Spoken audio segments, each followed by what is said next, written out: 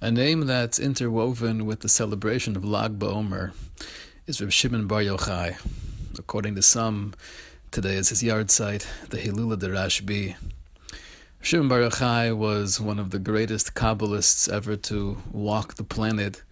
He was the author of the Zohar and one of the very close Talmidim to Rebbe Akiva. One of the greatest links in the chain of Torah Shebaal Peh, one of the masters of our Masorah. The Rashbi once commented, Re'isi b'nei Aliyah v'hein muatin. He said, I've seen people who are b'nei Aliyah, people who are obsessed with growth, people who live only to push beyond their comfort zone. However, hein muatin, they're the vast minority of human beings. Re'isi b'nei Aliyah v'hein muatin. What does it mean to be a ben Aliyah? What does that look like?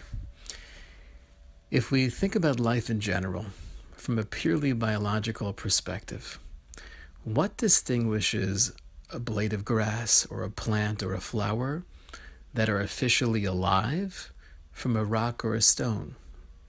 What's the difference?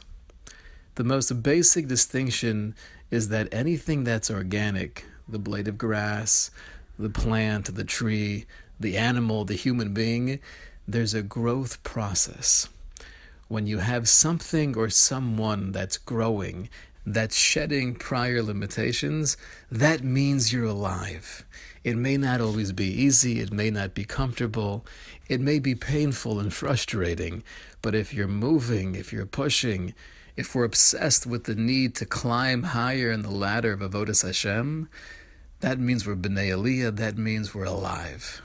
We should be zocha in this Lag BaOmer to try to take that statement of the Rashbi to heart. Re'isi b'nei Aliyah v'hein muatin, but it's that minority that are really living, that are really relishing life because they're growing. We should be zocha to be b'nei Aliyah.